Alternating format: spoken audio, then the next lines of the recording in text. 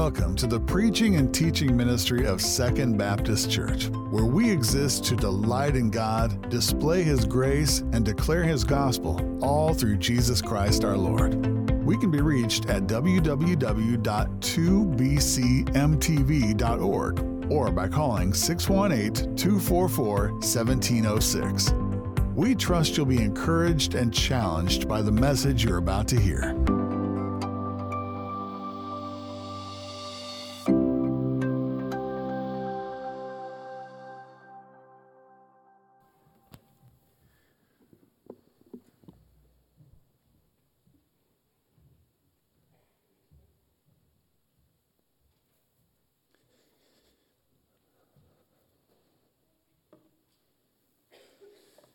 Let me invite you to take your Bibles and to turn to 1 Timothy chapter 2.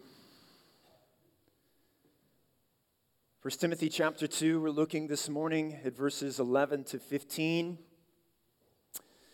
We come to the end this morning of our brief mini-series where we've been looking together at gender roles of men and women in the church. In our study of 1 Timothy, I told you that we wanted to slow down for a few weeks in verses 11 to 15 and consider more carefully what the Bible has to say about gender roles of men and women in the church. And today we're concluding that by looking at verses 11 to 15. So would you pray with me as we go to the Lord this morning? Oh, Father, we confess that we need you. But Lord, we want to acknowledge from the very beginning, Lord, that you have met all of our needs in Christ. All we have is Christ. Those glorious truths that we've sung together this morning. The true and better Adam who's come to save the hell-bound men. That it was finished upon the cross. And all hail the power of Jesus' name. Lord, we thank you that we can come into your presence not because of righteousness of our own, but that because by faith we have been clothed in the perfect righteousness of Jesus Christ. And we stand redeemed in the blood of Jesus. Thank you for that blood that has washed away our sins. He is our hope. He is our life. And now, Father, as we come to your word this morning, we confess that we need you. I need you. I pray that you would help us this morning to, by your Spirit, understand your truth, that you would illumine your word to us, that you would open our eyes this morning. You would help us to submit our lives to the authority of your word. We confess along with Peter, where else can we go? You alone have the words of eternal life. And so we ask that you'd speak this morning through the preaching of your word. Guard my mouth from saying anything that would not be according to your word. And may you give us eyes to see and ears to hear and hearts to receive, we ask in Jesus' name. Amen. Amen. It is impossible to read the Bible and to fail to see that Scripture has an extremely high view of women. That is often the criticism you hear of many, that the Bible and that Christianity are demeaning and derogatory toward women. But friends, that just is not the case. No. In fact, we've seen already in the opening chapters of the Bible over the last few weeks that both men and women are important to God. They are valued by God. They are equally created in the image of God. Genesis chapter 1, verse 27. And it's equally true that Jesus himself has a very high view of women. He's very pro-woman. And women have a very important, very central role in his ministry. He often spoke to women, which have been countercultural enough. In Luke chapter 7, he raises the widow's son. In John chapter 4, he speaks to the Samaritan woman at the well. He spoke often to women. He also ministers to women. In Matthew chapter 9, we read where he heals the woman with the issue of blood. In Mark chapter 1, he heals Simon Peter's mother-in-law. Yes, Jesus even cares about mother-in-laws. In Luke chapter 13, he heals the woman who has been disabled for 18 years. And not to mention, women were also some of his closest disciples and supporters during his ministry. In fact, in Luke chapter 8, we discovered that it was women who were following Jesus who were financing much of his ministry. Luke chapter 8, verse 2, we read, "And the 12 were with him, and also some women who had been healed of evil spirits and infirmities. Mary called Magdalene, from whom 7 demons had gone out, and Joanna, the wife of Chuza, Herod's household manager, and Susanna, and many others who provided for them out of their means." So Jesus not only ministered to women, but he also allowed women to minister to him. Women anointed Jesus. He warmly received their service. They sat at his feet. There are many mentioned by name throughout the Gospels, indicating their important role in his ministry. And perhaps most significantly, it was women who were the very first eyewitnesses of the resurrection. Jesus honored women. He valued and esteemed and respected them. Scripture makes that abundantly clear. And then you read in the book of Acts, you read in the rest of the New Testament letters, all the women mentioned by name, and you see this very same idea, the important role of women in the early church, in ministry, and in the home. And therefore, it would be wrong to downplay the many appropriate ways in which women can serve the body of Christ. Friends, that's an important point to make as we come this morning to verses 11 to 15, where the Apostle Paul, in addressing the church at Ephesus, addressing Timothy as to certain roles within the church from which women are prohibited. Certain ways in which women cannot serve. But what is often the case is we only focus on the ways in which women cannot serve, and what ends up happening oftentimes is we minimize and we trivialize all the necessary and meaningful ways they can. And they must. Ladies, the church needs you. And as I told you several weeks ago, I think it would have been a grave mistake to begin with what the Bible says women can't do. Why? Because we needed first to understand the broader design of God for men and women. And we saw that a few weeks ago in Genesis 1 to 3. We saw it even 2 weeks ago in 1 Corinthians chapter 11, and we see it now here again in verses 11 to 15. Let's read it together. Would you stand with me out of honor for the reading of God's word? The Apostle Paul writes, beginning in verse 11, "Let a woman learn quietly with all submissiveness. I do not permit a woman to teach or to exercise authority over a man. Rather, she is to remain quiet. For Adam was formed first, and then Eve. And Adam was not deceived, but the woman was deceived and became a transgressor. Yet she will be saved through childbearing if they continue in faith and love and holiness with self-control." This is the word of the Lord. Thanks be to God. You can be seated. A few quick reminders of the context here since we've been out of 1 Timothy for a few weeks. I want you to remember that the overall context of this letter, according to chapter 3, verses 14 and 15, is that Paul, he wants this church to know how, according to chapter 3, verse 15, they are to behave in the house of God. This is why he is writing this letter. He's writing to address how the church is supposed to function and behave and operate and live together in such a way that it commends the gospel message, serves as a pillar and support and buttress of the truth of the gospel getting outside of the walls of the church and into the world. That's Paul's main aim in writing this. So this letter, it serves as a blueprint for church life. We'll see that very clearly in the offices of the church as we turn to elders and deacons in chapter 3. We'll even see it in chapter 5 as he talks about how to care for widows, all how we are to behave in the household of God. But this even is seen here in chapter 2 in the roles of men and women in the church.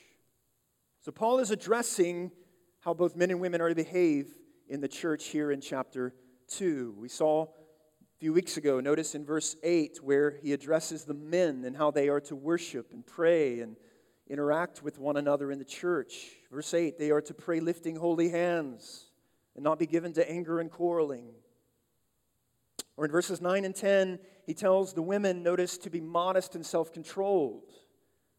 Verse 10, to pursue godliness with good works. So addressing, notice, both the men and the women.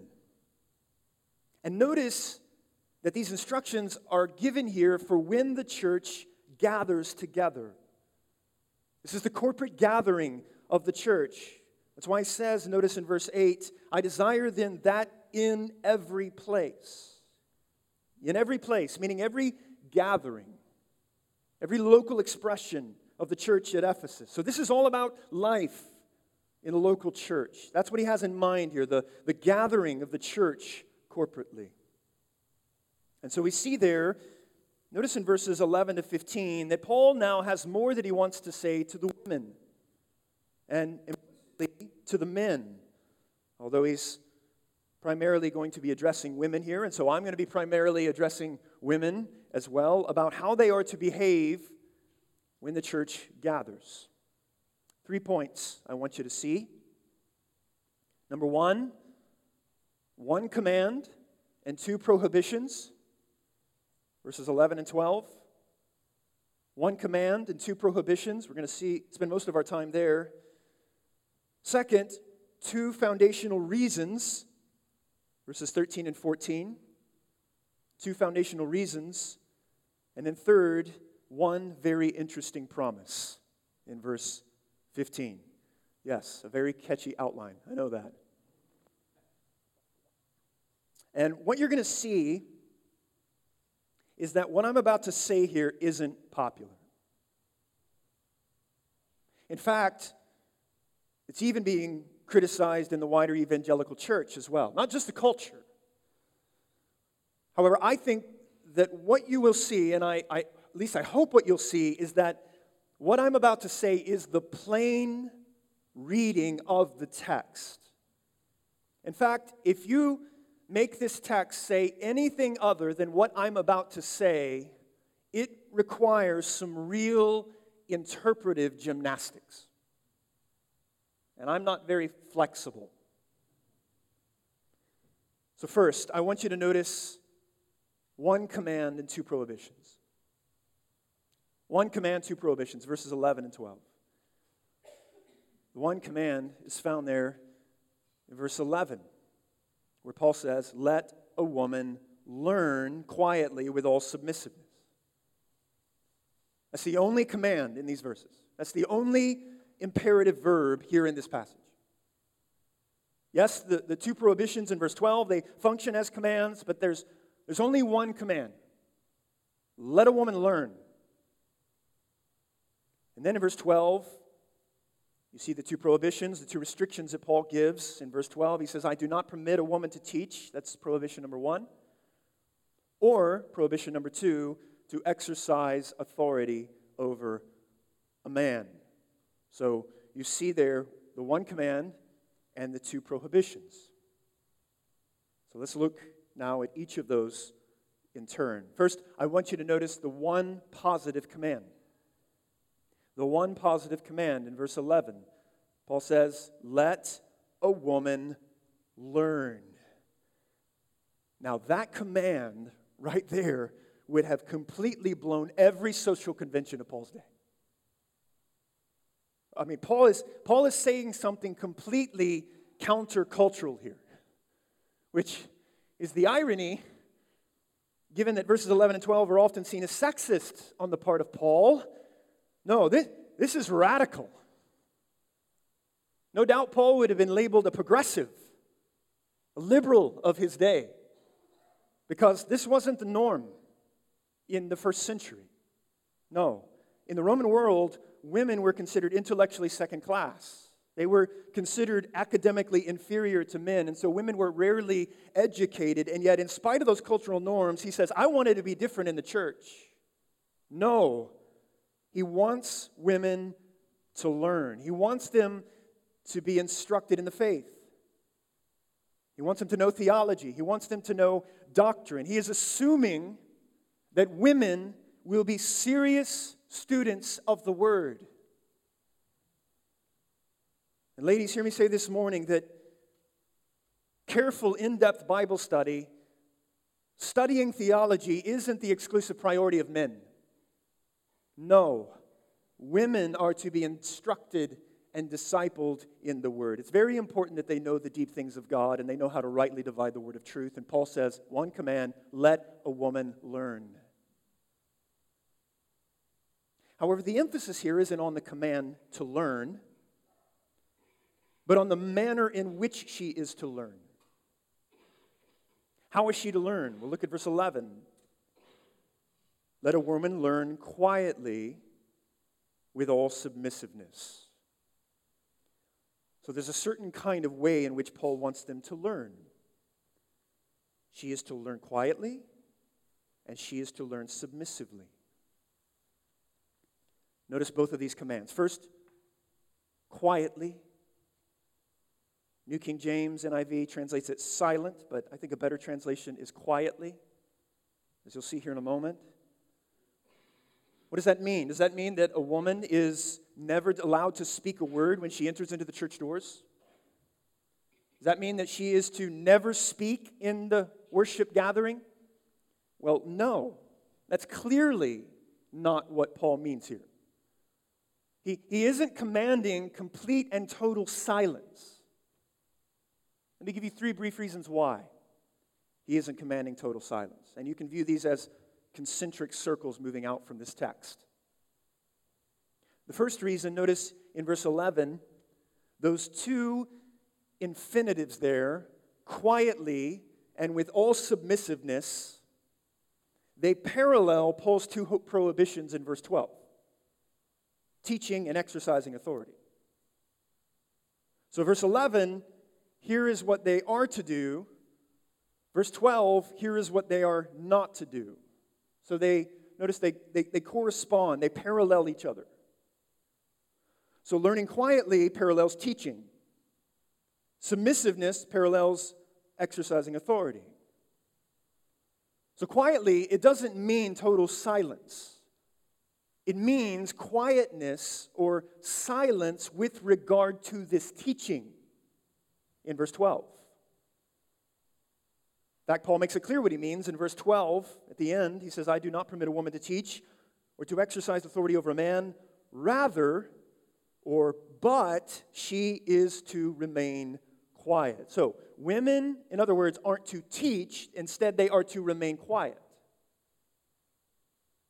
So he doesn't mean total silence. He only means silence in regard to the teaching.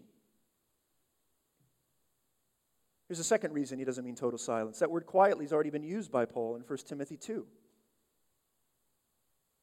Look at verse 2. 1 Timothy 2:2. We are to pray for kings and all who are in high positions, that we may lead a peaceful and quiet life. Same word.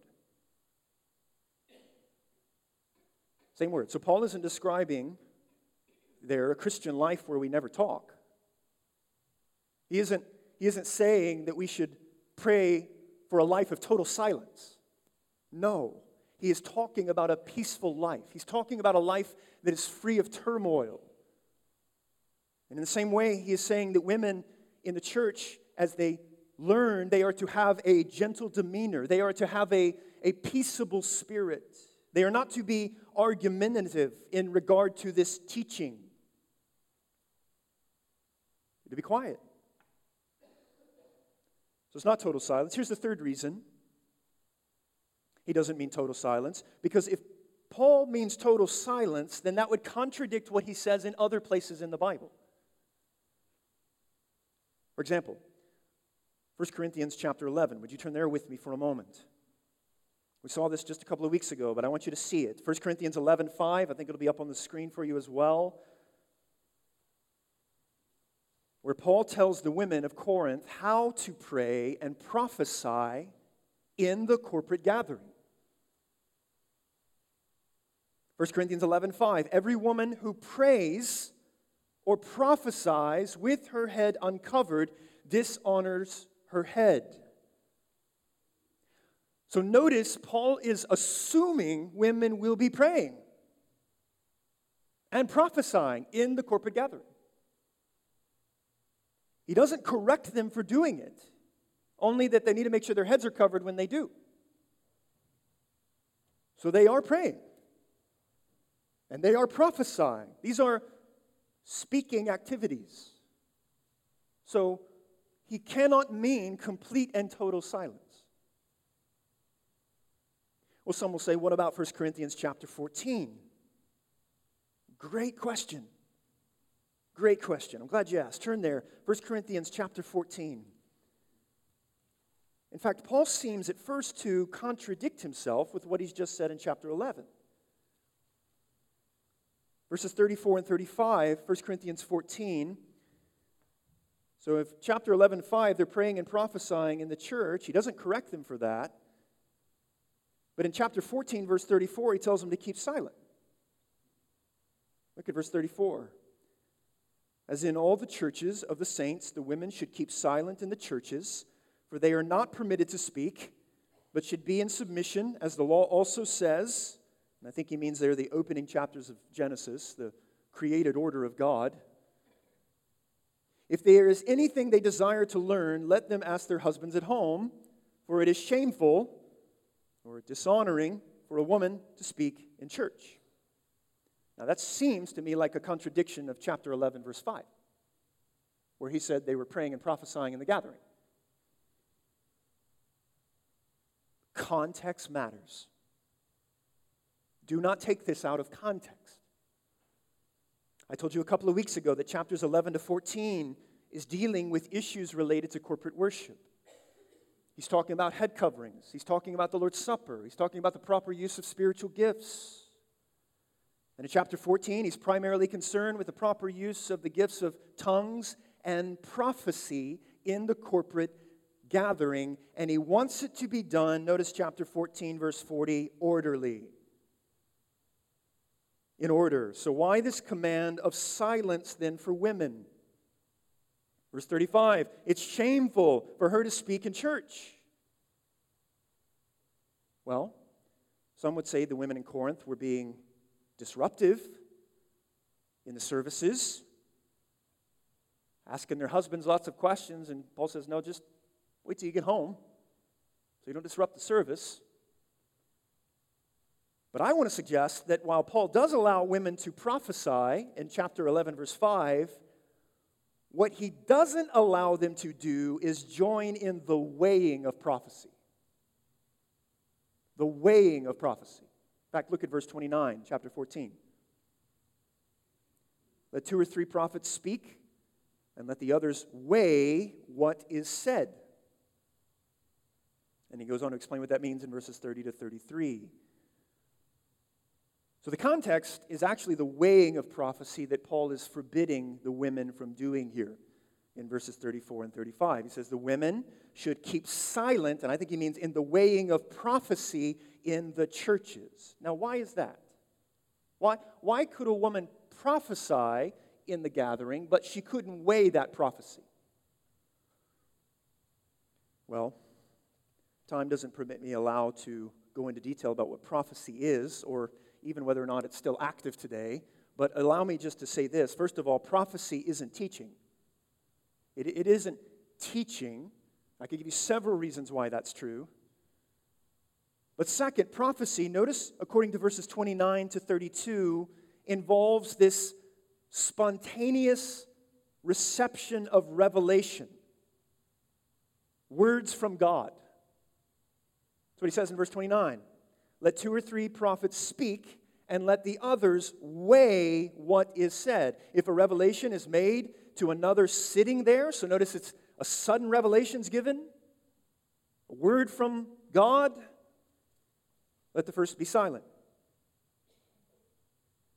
So it's not a prepared sermon. It's an oracle. It's a word that comes supernaturally, spontaneously from the Lord.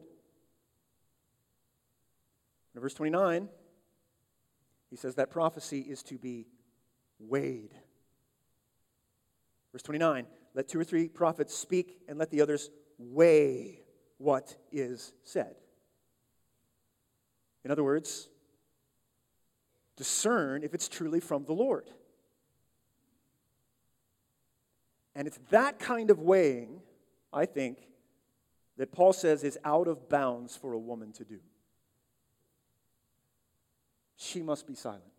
Why? Well, because not unlike 1 Timothy 2, it would be sitting in authority over a man. Even perhaps her own husband. Man stands up, he has a word from the Lord, he's going to speak. The prophecy isn't going to be weighed, she speaks over the man. And he says it would be shameful for a woman to do that. So Paul doesn't allow the woman to speak in that particular context. That's what it means to be silent. So back to 1 Timothy 2:11. Women are to learn quietly doesn't mean total silence. I think it's clear.